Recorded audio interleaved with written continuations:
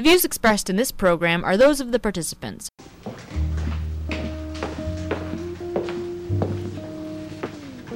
Yo, what you still doing here?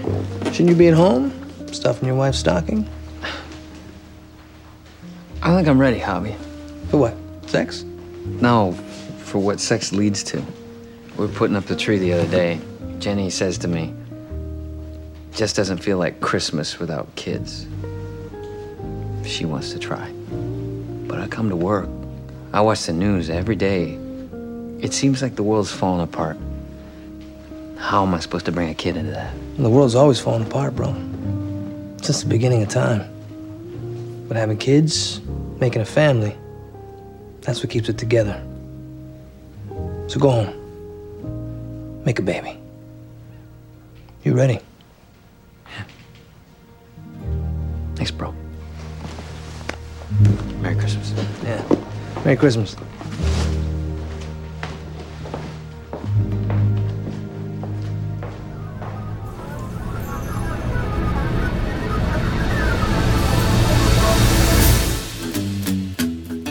Welcome, everyone. It is Thursday, December 22nd, 2022. I'm Bob Metz, and this is Just Right, broadcasting around the world and online.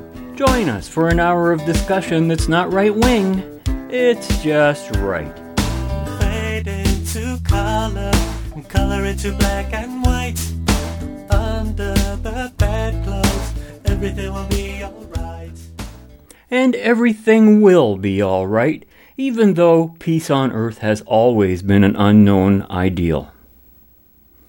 Peace is not simply the absence of war, but the absence of coercion and the use of force and fraud in all of their forms, and there is only one form of governance that fits this description, an unknown ideal that continues to be so even as the world desperately seeks a solution to the problems that it would solve. It's a system in which you will own everything you rightfully earn, and where your happiness is your own to pursue and achieve, not someone else's to provide you with. Unfortunately, that's not a system that exists anywhere on Earth, despite the mass illusion that it is so. As people around the world celebrate Christmas as a symbol of peace on Earth, the reality is that this condition has never reigned in a global sense. Many familiar with the phrase, the unknown ideal, particularly regular listeners to this show, are probably already aware that this is part of the title to Ayn Rand's 1967 collection of essays entitled Capitalism, the Unknown Ideal. And of course, capitalism is the system I just described. So if we want to celebrate peace on Earth this Christmas, then perhaps we should be celebrating capitalism and everything that it represents. The formula for creating peace on Earth is so simple and so straightforward that it defies all logic and reason that there should be any place on the planet where peace does not reign supreme. So, why doesn't it? Let's see if we can find some answers to that question, shall we? Our journey will begin right after our reminder that you can write us at feedback@justrightmedia.org. Hear us on WBCQ and on Channel 292 Shortwave. Follow and like us on your favorite podcast platform and visit us at justrightmedia.org, where you can access all of our social media links, archive broadcasts, and the support button that makes it easy for you to support the show. Because, as always, your financial support is appreciated and is what makes this show possible. This from the book, Capitalism, the Unknown Ideal. Quote, capitalism is a social system based on the recognition of individual rights, including property rights, in which all property is privately owned. In a capitalist society, all human relationships are voluntary. End quote. Well, it doesn't get much more simple than that, does it? Now compare that accurate definition of capitalism with that of Klaus Schwab, who insists that stakeholder capitalism is a system in which you'll own nothing and be happy. Well, that's the exact opposite of capitalism, but it is much more than that. It is an open declaration by Schwab and all those he represents of an open war against capitalism and for its opposite, slavery. It is also an open declaration of war against epistemology, definitions, and language. In other words, against being able to think and reason. Our understanding of the world and everything around us is based on the definition of the words and concepts that we use. If those definitions are incorrect, then so too is our understanding of the world. So ask yourself this: how is it possible to own nothing? I'm being serious. To own nothing, not even the clothes on your back or the food you eat. There are only 3 conditions that meet this criteria. If you own nothing, then you are either 1, a prisoner held in captivity by those who own something, or 2, a slave who is owned as property by those who own something, or 3, dead. Property is ownership. That is why it is integral to the only system suited to human nature, capitalism, and that's without any adjectives. But that's not the only anti-concept in Schwab's declaration. Being happy. Happiness is a consequence of achieving and earning values. The pursuit of happiness is not about the pursuit of finding others to make you happy. So why is capitalism still such an unknown ideal? Well, here are a few reasons. 1. People see capitalism strictly as an economic system, and not as a moral system, nor even as a system of governance or politics. And it has to be understood in those contexts as well. Number 2. Capitalism is confused with capitalists, who rarely, if ever, advocate capitalism, because, hey, who wants competition when you can have state protection from that competition? And that applies whether you're in labor or in business. Number 3, oxymoronic concepts like stakeholder capitalism and crony capitalism, which both really mean the same form of fascism, are among the fool's concepts that the unthinking accept uncritically. Number 4, capitalism is associated with monopolies, which is not and has never been the case. One of the first realities I confronted back in the 70s when I got involved in politics and governance was discovering this to be true. Even though the monopolies of the time were privately owned and operated, their monopoly status did not arise from successful open and free competition, but from state-sanctioned prohibitions on competition. In other words, crony fascism. Now, those are just a few of the reasons. But stakeholder capitalism, a system in which you own nothing, is an anti-concept. And an anti-concept is one based on the original concept which it seeks to destroy. That is why the word capitalism appears in the concept that means its opposite. Crony capitalism, which should be called crony socialism or just plain fascism, is another anti-concept.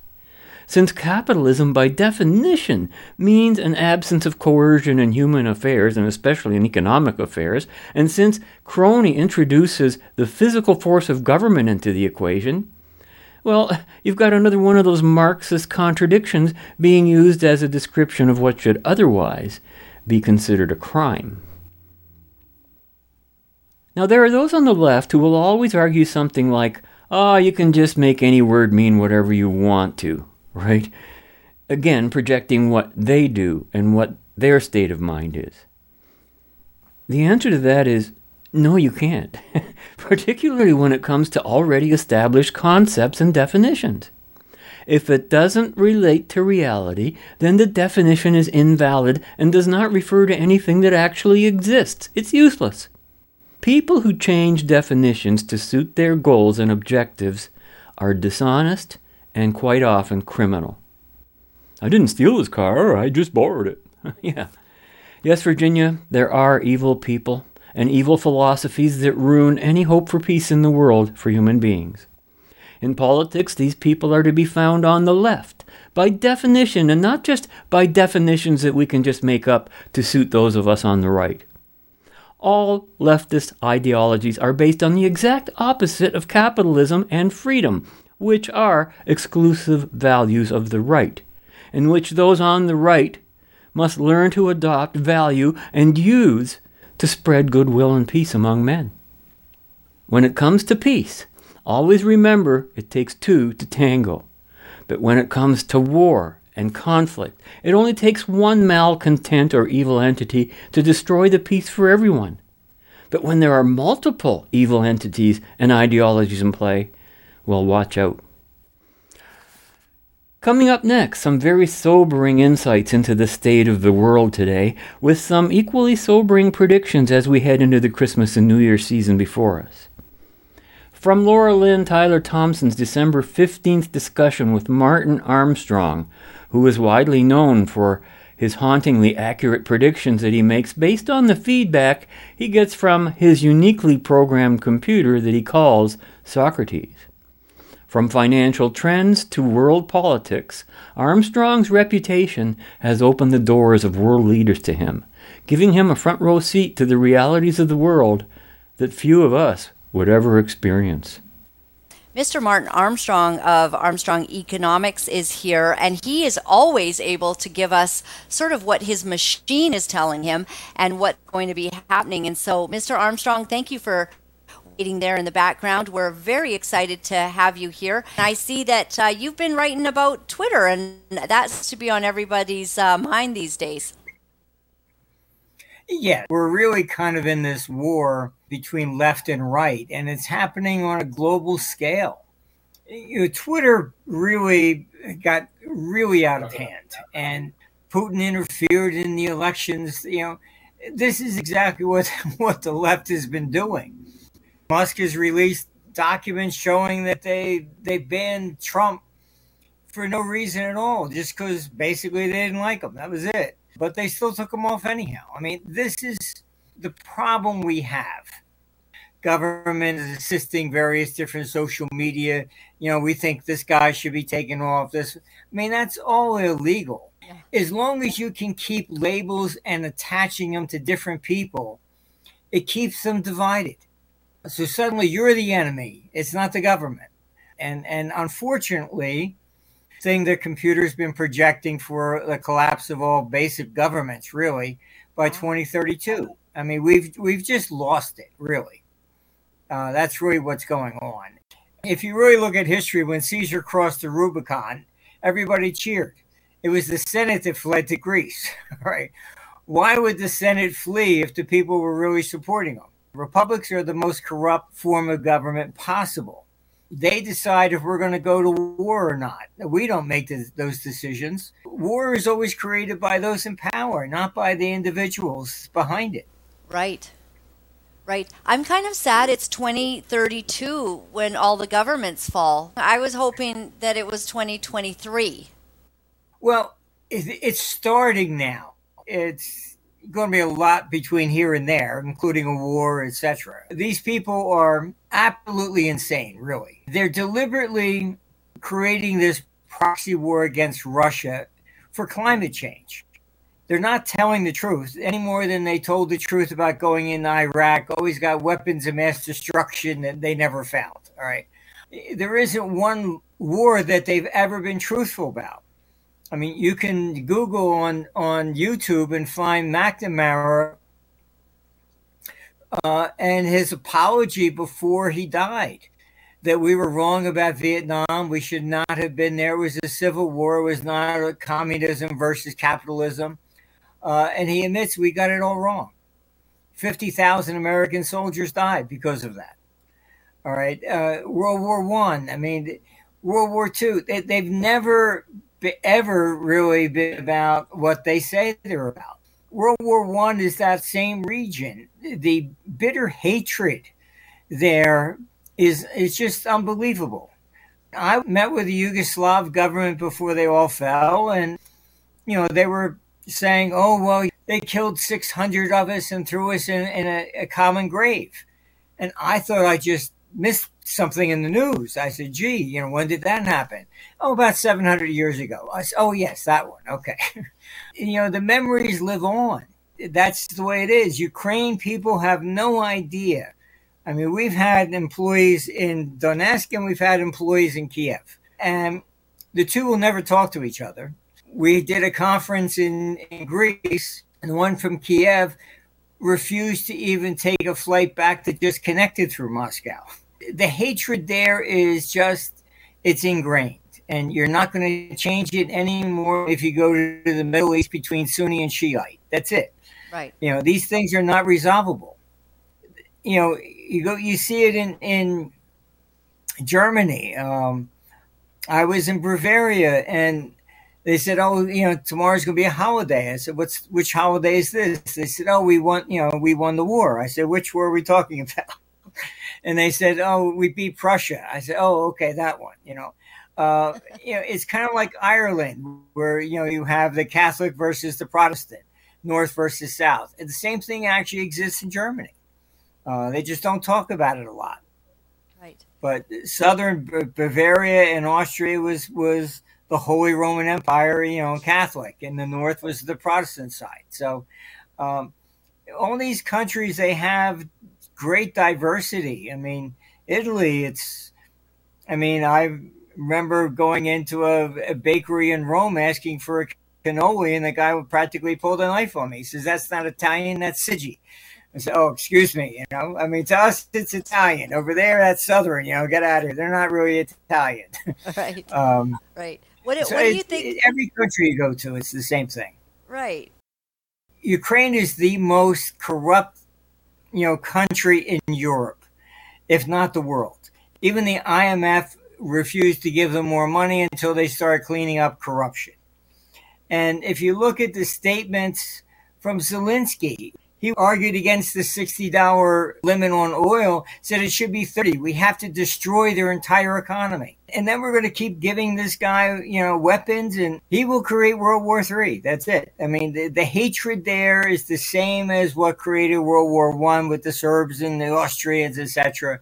None of these things, there's just no resolution to it. Right.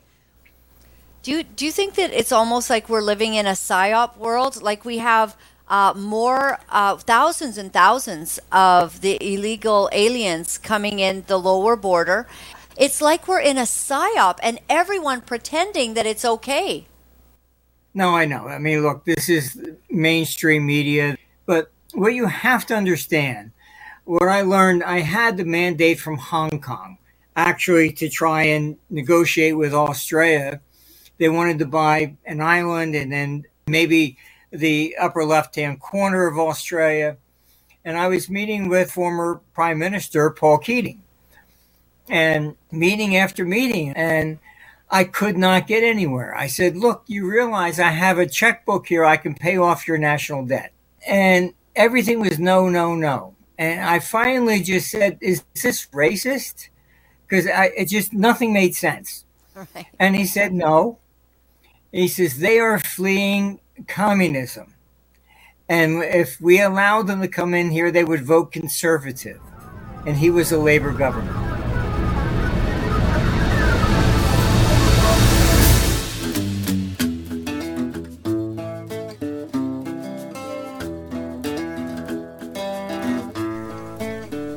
Rome wants and needs human frontiers. We've had to fight long wars. Your burdens have been great. But we come now to the end of the road. Here, within our reach, golden centuries of peace. A true Pax Romana. Wherever you live, whatever the color of your skin, when peace is achieved, it will bring to all, the supreme right of Roman citizenship.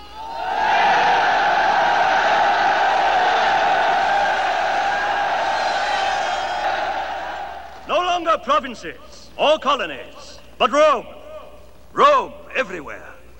A family of equal nations. That is what lies ahead.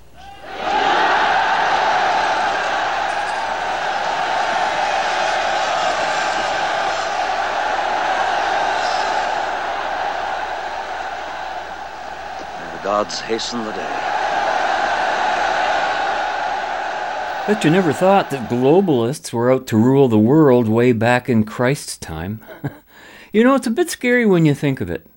Just how much everything about the Christmas season, as well as our modern form of government, have to do with the Roman Empire. For all its faults, and there were plenty, Rome discovered structure, wrote Isabel Patterson in The God of the Machine. Quote, "It is accurate and consistent to refer to the representational order as architecture and to the political agency in action as mechanism," end quote, which brings us back to the idea of representation, which in turn brings us to the principle of representative democracy, which almost no one I ever talk to fully comprehends. People have come to believe that the politicians they elect are there to represent their interests. Problem is, everyone has conflicting interests, and any politicians representing one has to oppose the other. Sort of like crony politics, right? And by the way, so-called direct democracy, in which all people vote on all issues, is again not democracy. Many Americans are quick to remind anyone referring to America as a democracy that it is no such thing but a constitutional republic. Martin Armstrong, however, observed that republics are the most corrupt form of government possible. So how do you explain that? Well, I suppose that explains why we hear so much about banana republics. How come that's never mentioned in the insistence that Republican forms of government are superior? And here's a question for you. Where are all the banana democracies? We never hear about democracy discussed in this light. In fact, let us never forget Joe Biden's repetitive use of that word, democracy, in his cryptic, insane fascist speech, where he brought up the word democracy nearly 36 times. It's not the governments that are corrupt, per se. It's the people who occupy those institutions that are corrupt, and this distinction has to be made so as to understand where the fault and responsibility for this sad state of affairs actually lies. In her essay, The Roots of War, which also appears in Capitalism, the Unknown Ideal, Ayn Rand described, quote, "The bankrupt, yet still dominant political philosophy of our age is statism. It is the doctrine that force is a proper or unavoidable part of human existence and human societies. Statism is a system of institutionalized violence and perpetual civil war. The degree of statism in a country's political system is the degree to which it breaks up the country into rival gangs and sets men against one another. When individual rights are abrogated, there's no way to determine who's entitled to what. In order to survive under such a system, men have no choice but to fear, hate, and destroy one another. It is a system of underground plotting, of secret conspiracies, of deals, favors, betrayals, and sudden bloody coups. Statism, in fact and in principle, is nothing more than gang rule. It is not a system conducive to brotherhood, security, cooperation, or peace." And when Armstrong referred to people still carrying grudges about 600 dead 700 years ago, well, this kind of hatred emanates from the collective and from collectivism, where you have one group hating another group. So consider just how backwards and primitive and empty that collectivism is. Collectivism is an illusion. That's why every time it is tried, it cannot help but fail. There are no collectives with collective minds. There are only individuals who control large groups of people by force, which pretty much defines collectivism in a way that coincides with reality. For the second year in a row, the Christmas trees are going up early round my way. More and more households that would, in the world of before, have waited until the second or third week in December before decking the halls, have already gone the whole 9 yards with the trees and twinkly lights. We're doing likewise in our house. I won't lie, I love it, every bit of it. I love Christmas, always have and always will. In every conceivable way, Christmas is light in a time of darkness, and for many of us that light has never been more welcome and so can't come soon enough. Especially since the festival is once again under attack by the Joyless division. In line with what has become a tradition of the season in benighted Britain, yet another bunch of interfering, patronising preachers of the witless cant of diversity and inclusivity have decided it's their turn to take a pop at Christmas. Bristol-based Watch This Space, describing themselves as an inclusion consultancy, heaven help us all, have scored some free publicity by calling on organisations to rethink Christmas on account of how all those of other faiths feel left out in December. I really don't think those of other faiths feel left out at all. I'm certain the vast majority of those of other faiths are perfectly fine with Christians enjoying Christmas, the same way I have no issue whatever with Diwali and Eid and the rest of the religious festivals that genuinely matter to those of faith, and that it is only those that could and deliberately would start a fight in an empty house that want to persuade everyone that Christmas is exclusive and only bad news. For generations, every school in Britain has put on a nativity play. The youngest amongst us are invited to play the parts of Mary and Joseph, the angel, the shepherds, the three wise men. In every school hall is recreated a scene from a village in the Middle East. The people being enacted by children are people of the Middle East. How inclusive and diverse, you might say. It's always Christianity that the nouveau bullies target, in the same way that all bullies have always done, which is to say, single out the one that won't hit you back. The tolerance of Christianity and Christians has been a red rag to a bull, and for years it has been open season on Christmas, on the utterly spurious grounds that someone somewhere might be offended by cards, carols and Santa Claus. But hey, it's only Jesus, worshipped by 2.5 billion Christians as divine, the Son of God, so take up the slings and arrows and do your worst. That latest call to cancel Christmas came hard on the heels of heresy, spiteful, childish mewling by a junior research fellow of Trinity College in Cambridge University about Jesus having, and I quote, a trans body. The sticky-palmed adolescent piffle was then backed up by the dean of the college, so ensuring more headlines at the expense of followers of the world's largest religion. All of this latest mischief-making is just more of the same, which is to say the determination of the empowered elite systematically to remove every last foundation stone of Western civilization, while simultaneously showing us, reminding us who they think is boss. Having excited themselves by stripping away under the egregious wrong of lockdown so much of what it has meant to be human and alive in this part of the world, the usual suspects are determined to keep going until the job is done. Christianity and the family are still standing, and so the attacks must continue. Lockdown was about draining the joy out of life, every last bit. It was about keeping people apart and alone. It was a relentless campaign of fear by authority figures who felt no fear themselves because they knew there was nothing to fear, and so broke all their own rules. Now it's about bidding farewell to the very stuff of life, warmth in winter, nourishing food. Stop driving to save the world. Stop flying to save the world. How long before they come for the twinkly lights and crackers as well? The powers that be are about nothing less than making life dull and flat for we proles. The truth is that none of this is to be taken lightly, far less ignored. The relentless erosion of Christmas and Christianity itself is essential for those whose mission it is to unmake Britain and the West. It is nothing less than the deliberate snuffing out of the light of the world.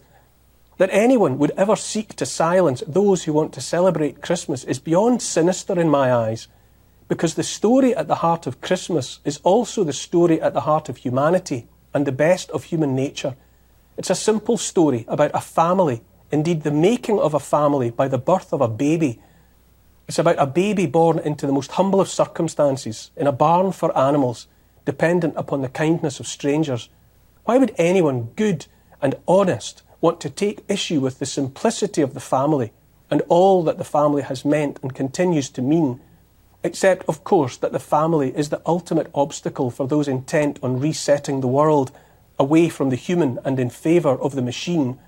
Again and again, those who have it in mind to establish centralised top-down control of populations have targeted the family as the final stumbling block in their path.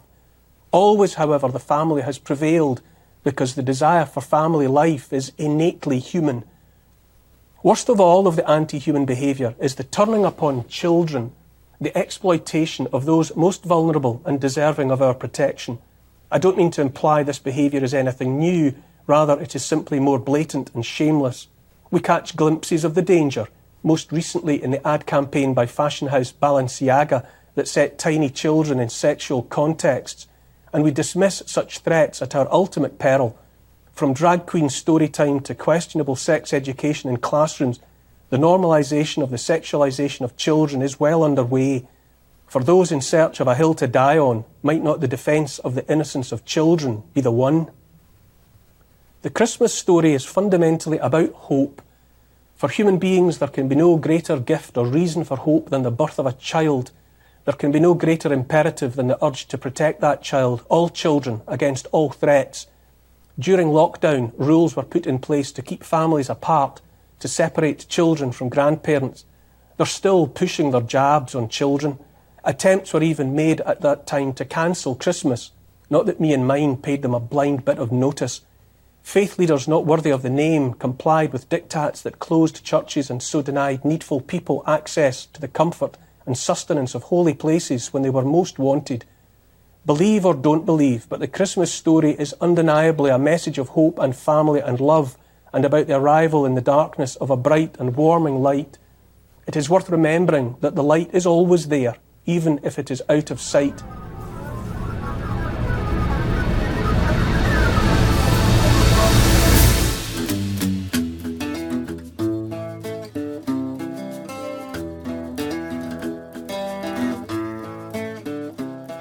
Well, Castle, looks like you might have been right. Maybe there is a Santa Claus after all. Whether there's a Santa Claus or not, that's not why I love Christmas. When I was a kid, no matter how bad things got, my mother always managed to make Christmas Eve magical. Every year, she would put on the Nutcracker Suite. And I thought, if she can do that in our tiny apartment when money was tight and we were alone, it'd give me hope that things could get better. I love that feeling, that sense of hope. It's crazy, you know. On the shortest, darkest days of the year, people of all faiths celebrate the light. Plus, who doesn't love presents?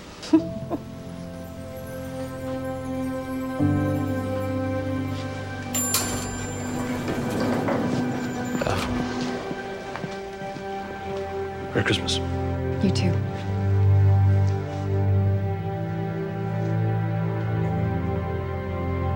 You are listening to Just Right, broadcasting around the world and online.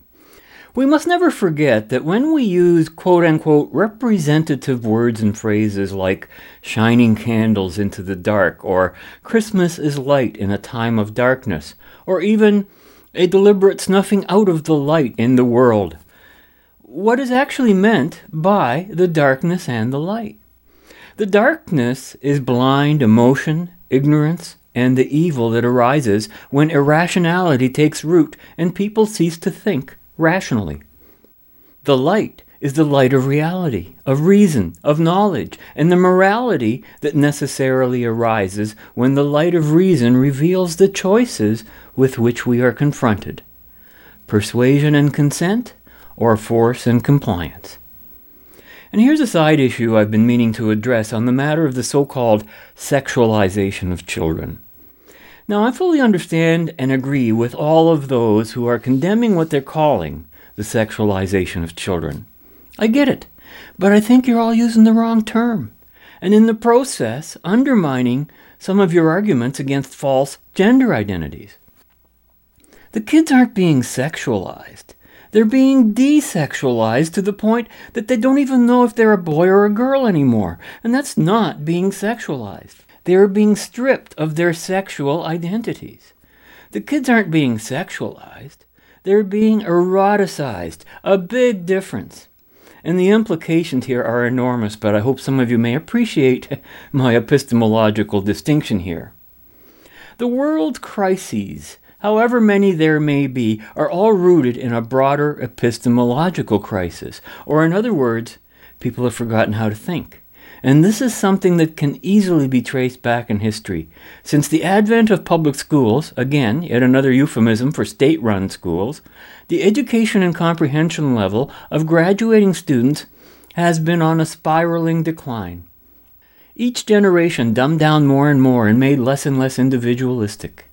This is an issue with which both Robert Vaughan and I were heavily involved with back in the early 90s. It was all about literacy, one of the main reasons Robert ran for the Board of Education here in London, Ontario, and was elected for 2 consecutive terms, after which he decided not to seek a third. The battle was over teaching children how to read, and the methods in conflict were what were being called whole language on the one side, the left, and phonics on the other, the right. So you can well imagine why my blood pressure just went through the roof when I ran into this London Free Press article published on December 16, written by Heather Rivers, and which appeared under the headline, "Evidence-Based Changes to Reading Instructions Coming." And listen to this, and I quote, "London area school boards are changing the way they teach pupils to read following an inquiry into human rights violations of pupils in Ontario's education system." In October 2019, the Ontario Human Rights Commission launched a public inquiry into people's right to read, 7 years after a groundbreaking decision by the Supreme Court of Canada recognizing that learning to read is a basic human right. Oh my God. The Ontario Inquiry's final report, released in February, found school boards were using outdated science to teach kids literacy skills, and, quote, "too many kids were not reading well," end quote. This leaves students at risk for significant lifelong difficulties, the report said. Thames Valley School Board was one of 8 English-language public school boards selected to participate in the inquiry, says Kevin Auckland, Superintendent of Student Achievement. The report emphasized the importance of increasing instruction in foundational word-reading skills and released 157 recommendations for Ontario school boards, faculties of education, and the Education Ministry. Imagine having 157 things you've got to correct. When the inquiry began, standardized testing showed 25% of Ontario's grade 3 pupils were falling short of the provincial reading standards, which were already a disgrace. The number soared to 53% for pupils with disabilities such as dyslexia. Thames Valley District School Board recently released a report highlighting steps taken to improve literacy skills for pupils. Auckland said the Thames Valley Board was well positioned when the report came out because it already was implementing significant changes to the way reading was taught in primary grades. School boards in Ontario had been using a curriculum that was last revised in 2006, he said. What came out of the Right to Read inquiry was that in Ontario we were doing good things, but there were areas we needed to do differently, Auckland said. It was really around those early skills for students. We now know so much more about evidence-based approaches and practices that need to be in place. I don't even know what to say to this. In 2021, Thames Valley installed sound walls where I can't believe this. In 2021, Thames Valley installed sound walls where pupils practiced the sounds of the letters by associating them with picture cards hung on the wall in primary classrooms. In 22-23, an early literacy plan was implemented, and the school board hired and trained a number of classroom literacy support teachers to work one-on-one with struggling pupils. We began the year with explicit training for those classroom literacy support teachers so they can do a small group instruction with students that need support, said Tammy Vicante, Thames Valley's system principal for literacy. They also implemented staff training in October, Auckland said. It was the first professional activity day that focused truly on literacy, he said. The focus was how do children learn to read? That is really, really key. Also, Thames Valley has created its own phonics program, which was one of the missing pieces for Thames Valley, Auckland said. That systematic approach needed to be embedded in the curriculum. A new curriculum is expected to be released by the Education Ministry in the spring, he said. Carolyn Muscio, a London District Catholic school-based facilitator, said its pupils are now using decodable books in their studies, which focus on sounds rather than pictures where students will guess words. We are systematically and explicitly teaching kids sound correspondences, and they practice by reading textbooks that have those sounds in them, she said. What we're helping them do is pay attention to the letter sounds in the word, as opposed to the past when we would use picture cues, end quote.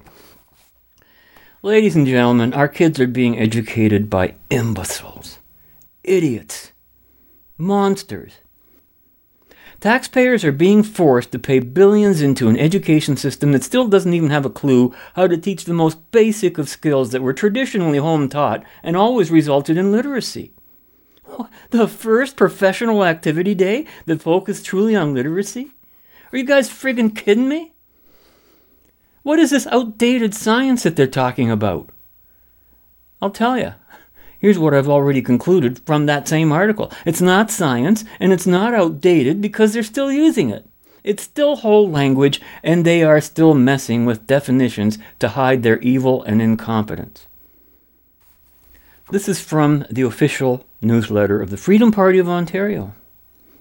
Written by yours truly in July 1992 in Freedom Flyer under the heading, What is Whole Language? Subheading, Whole Language and the Politics of Reading, and I quote myself, quote, a growing mountain of evidence shows that the whole language philosophy is based on a number of verifiably incorrect and false assumptions, leaving it more accurately defined as an education cult, one that fails to prove objective results. The cult of whole language, though not the term, has been around in North America for much longer than the public educators care to admit. Over the years, variants of the whole language philosophy have been referred to as universal instruction, visual method, sight reading, top-down, whole to part, top to bottom, real books, Aldine method, Scott Forsman method, whole language, psycholinguistics, and the alternative approach, among others.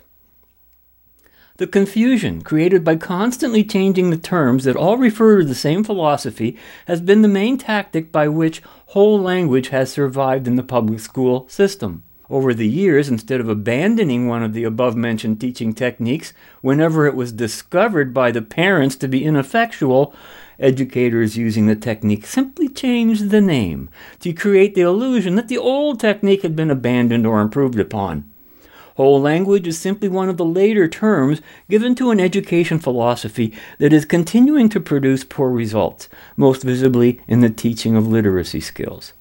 The only thing that makes the term whole language more significant than previously used terms is the unprecedented number of parents, students, and educators who have come to identify that specific term with the increasingly poor literacy skills of public school graduates. In other words, whole language is a term that the public can identify with.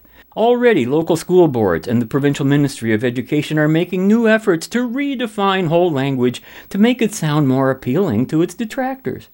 Whole language, we're now being told, includes and prescribes graphophonics, yet another term to add to the growing list of whole language aliases, and one calculated to appease supporters of the phonics-based approach to literacy, end quote. Well, it never ends, does it? But when did this literacy fraud begin? Now it gets scary. Earlier than any of us would like to think. This again, from Isabel Patterson's God of the Machine. By the way, it was copyright in 1943, but not published by her estate until 1964. And this appeared in an article about progressive education entitled Our Japanized Education System. Bear in mind that this passage was written in the first half of the last century about a Japanese culture that existed pre-World War II. In fact, one of the books about Japan that Patterson referenced was published in 1894, which all serves to make what I'm about to read even more chilling, because what she is describing here is the consequence of this teaching method of reading. They didn't call it whole language then. Instead, and here I shall quote Isabel Patterson, quote, the prevailing philosophy with which pupils are indoctrinated is that of instrumentalism, which denies that there can be any universal or permanent moral values or standards. The most striking result in the pupils is a sinister absence of moral freedom. Listen to this. Neither evidence nor logic penetrates the fog in which they have been reared. It is difficult to bring one to any conclusion when detached from the group. They will say, well, I just don't think so, as if there could be no facts or connected mental processes which should lead to one opinion rather than another, or distinguish a conviction from a taste. They have an impression that, quote-unquote, everything is different now from anything that may have been in the past, though they have no idea how or why. Do not 2 and 2 make 4? Does not a lever operate on exactly the same principle today as it did for Archimedes? They do not quite know. They may say, "Oh, I don't agree with you," but they can give no reason for dissent. They are, quote unquote, not quite convinced, but they can offer no argument in rebuttal. That is to say, when called upon to think, they cannot, because they have been trained to accept the class, the group, or the social trend as the sole authority. They have been reduced to neural processes in a collective body instead of persons, end quote. Like I said, chilling. We are witnessing the same process today before our very eyes. And when we take this description into account, along with our understanding of the phenomena like mass formation, well, need I say more? Ain't so much what people don't know that gets them into trouble. It's what they do know that just ain't so. Here again are Laura Lynn and Martin Armstrong. You said, hell in 2023, recession, civil unrest, but Schwab will fail. I'm happy to hear. Do you still feel that? Because now we're a few months more past that. What do you say? Yeah, you have to understand, this is not my opinion.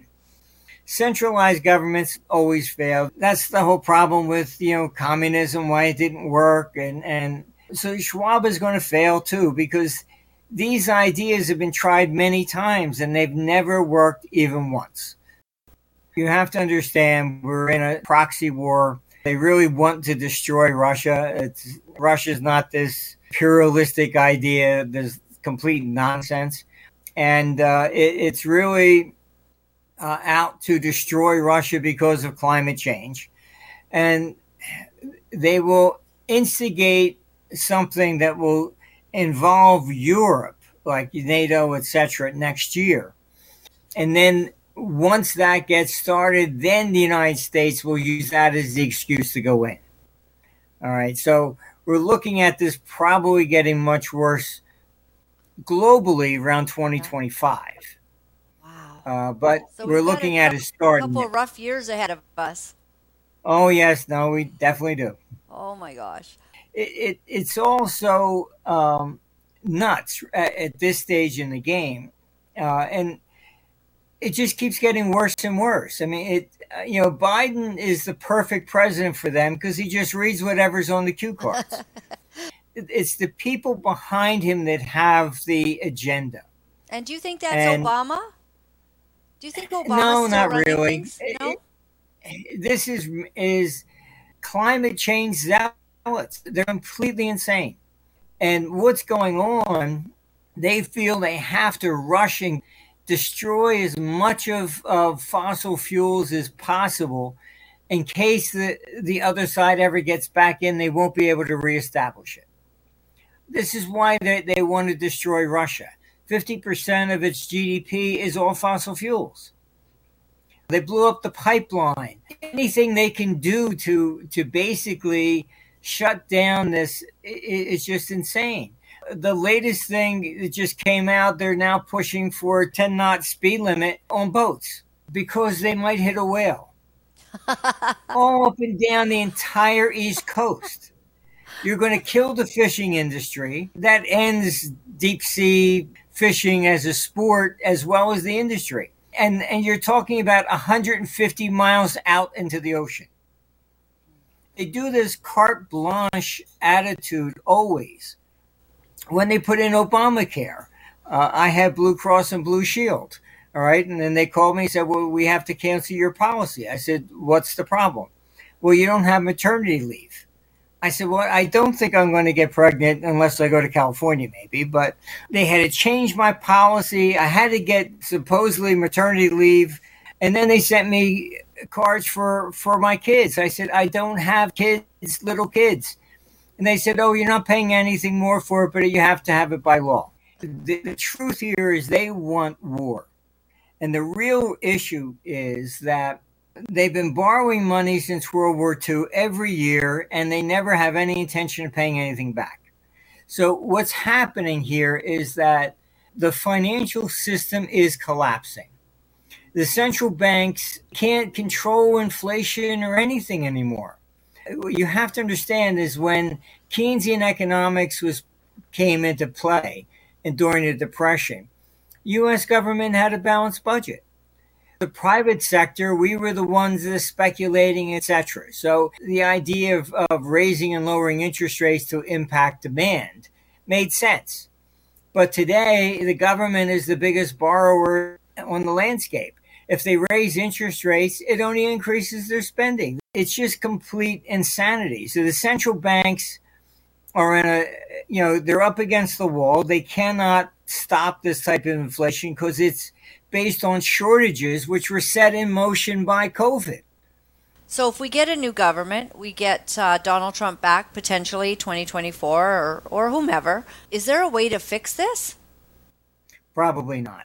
They're trying to create war probably as early as next year. But the scenario is that U.S. is not going to do a first strike or something like that. They want to pretend that they have the white hat. So they're talking about sending Patriot missiles over there. And Ukraine is the most distrustful government, period. I mean, they will fire them and then claim that, Russia shot at them first or whatever. I mean, they will start World War III. And I think the U.S. knows that. And so does NATO. NATO's basically told Poland to double its military, going from 110 to 250,000 people. They're doing this all along. And what we hear is, to stop Russian imperialism, which is a complete nonsense. And Ukraine is just out for war, for blood. That's it. And the West is encouraging that. I can confirm that Zelensky was told not to negotiate for peace at all.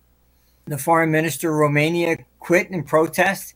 He said nobody will even discuss peace. Henry Kissinger's come out and basically said every president before Biden had always invited him to the White House, not Biden. There are no Ukrainian coins. Why? Because Ukraine was never a country before. The first coins you see that even had anything Ukraine on were issued by the Nazis.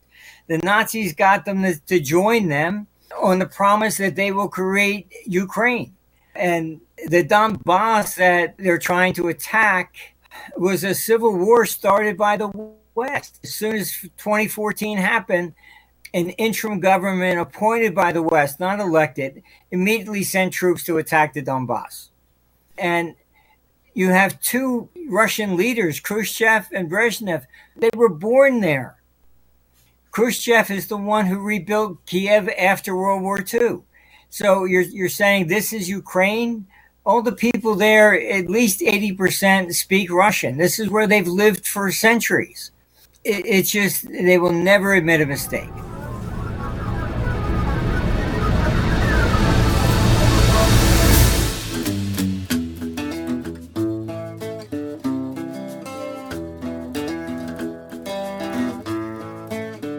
Well, we must establish what our position is. Good. Now, what are the facts? I'm discussing our position. The facts are neither here nor there. I see. All right. Well, what's our position? Well, we must just choose one of the 5 standard excuses to deal with each one of their allegations, a different one for each, if possible. 5 standard excuses? Yeah. First, there's the excuse we used, for instance, in the Anthony Blunt case. Yes, which was? That there's a perfectly satisfactory explanation for everything, but security forbids its disclosure. Second, there's the excuse we use for comprehensive schools, that it only went wrong because of heavy cuts in staff and budget, which stretched supervisory resources beyond their limits. But that's not true, is it? No, it's a good excuse. Then there's the excuse we use for Concord. It was a worthwhile experiment, now abandoned, but not before it had provided much valuable data and considerable employment. But that is true, isn't it? Oh, no, of course it isn't.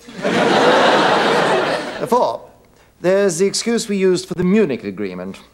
It occurred before certain important facts were known and couldn't happen again. What important facts? Well, that Hitler wanted to conquer Europe. I thought everybody knew that. Not the Foreign Office. 5? 5, there's the charge of the Light Brigade excuse. It was an unfortunate lapse by an individual, which has now been dealt with under internal disciplinary procedures. And that covers everything. Well, just about everything so far. Even wars? Yeah, small wars. Or maybe just proxy wars. And it certainly isn't a peaceful world that Martin Armstrong is predicting for us, is it? Many religious and philosophical people are calling for some kind of abandonment of politics and government, and certainly of politicians, and for the adoption of a moral and or religious code of values that is, quote-unquote, the answer to solving the dilemma of bringing peace on earth to mankind. You know, follow the golden rule. Love thy neighbor as thyself, which, by the way, is based on the virtue of selfishness. Goodwill towards men. Merry Christmas, Happy New Year. But wishes and goodwill and hope will not make the necessity of government disappear, nor make good government a reality. As long as the people who share a common goodwill towards one another keep avoiding politics and government, then those instruments of law and force will always be in the hands of those who do not wish goodwill upon others. And there are more of those folks out there than any of us would like to believe. Few as they are, in comparison to the majority, the world is, and always has been, ruled or governed by a minority few, the so-called elite. So the real choice we constantly face is whether or not the elite who find themselves in that position are Klaus Schwab types or Thomas Jefferson types. History doesn't really repeat itself as we so often like to believe. People have just been doing what they've been doing since the beginning of time and will keep doing it until they do something different, which will then become an assumed pattern of history that's repeating. To quote from our show opener, the world has always been falling apart since the beginning of time. People never learn from history because history is merely the demonstration, not the lesson that needs to be learned. Lessons of this nature are learned only from one field of human study, and that is philosophy. But even so, the implementation of any and all forms of human philosophy requires government and the political apparatus necessary for the governed to access it. So if you want to live in a free society, then never forget that the purpose of government is to protect your freedom of choice and not to restrict it. The function of government is to act as the referee, and not as a player in the game either of life or of freedom. And then you'll understand why peace on earth and capitalism still remain an unknown ideal. I was just coming to see you. I was coming to see you. What about your shift? I got Karpowski to cover. What about your family tradition? I was just thinking it's time for a new tradition. Me too. Oh, for God's sakes, Richard, invite the girl in. Right. Would you? Yeah.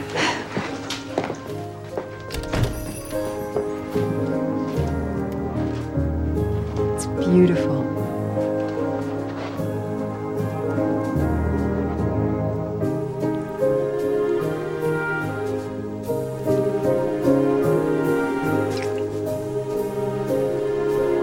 Merry Christmas. I didn't get you anything. What? And if that isn't our cue to leave the room, I don't know what is.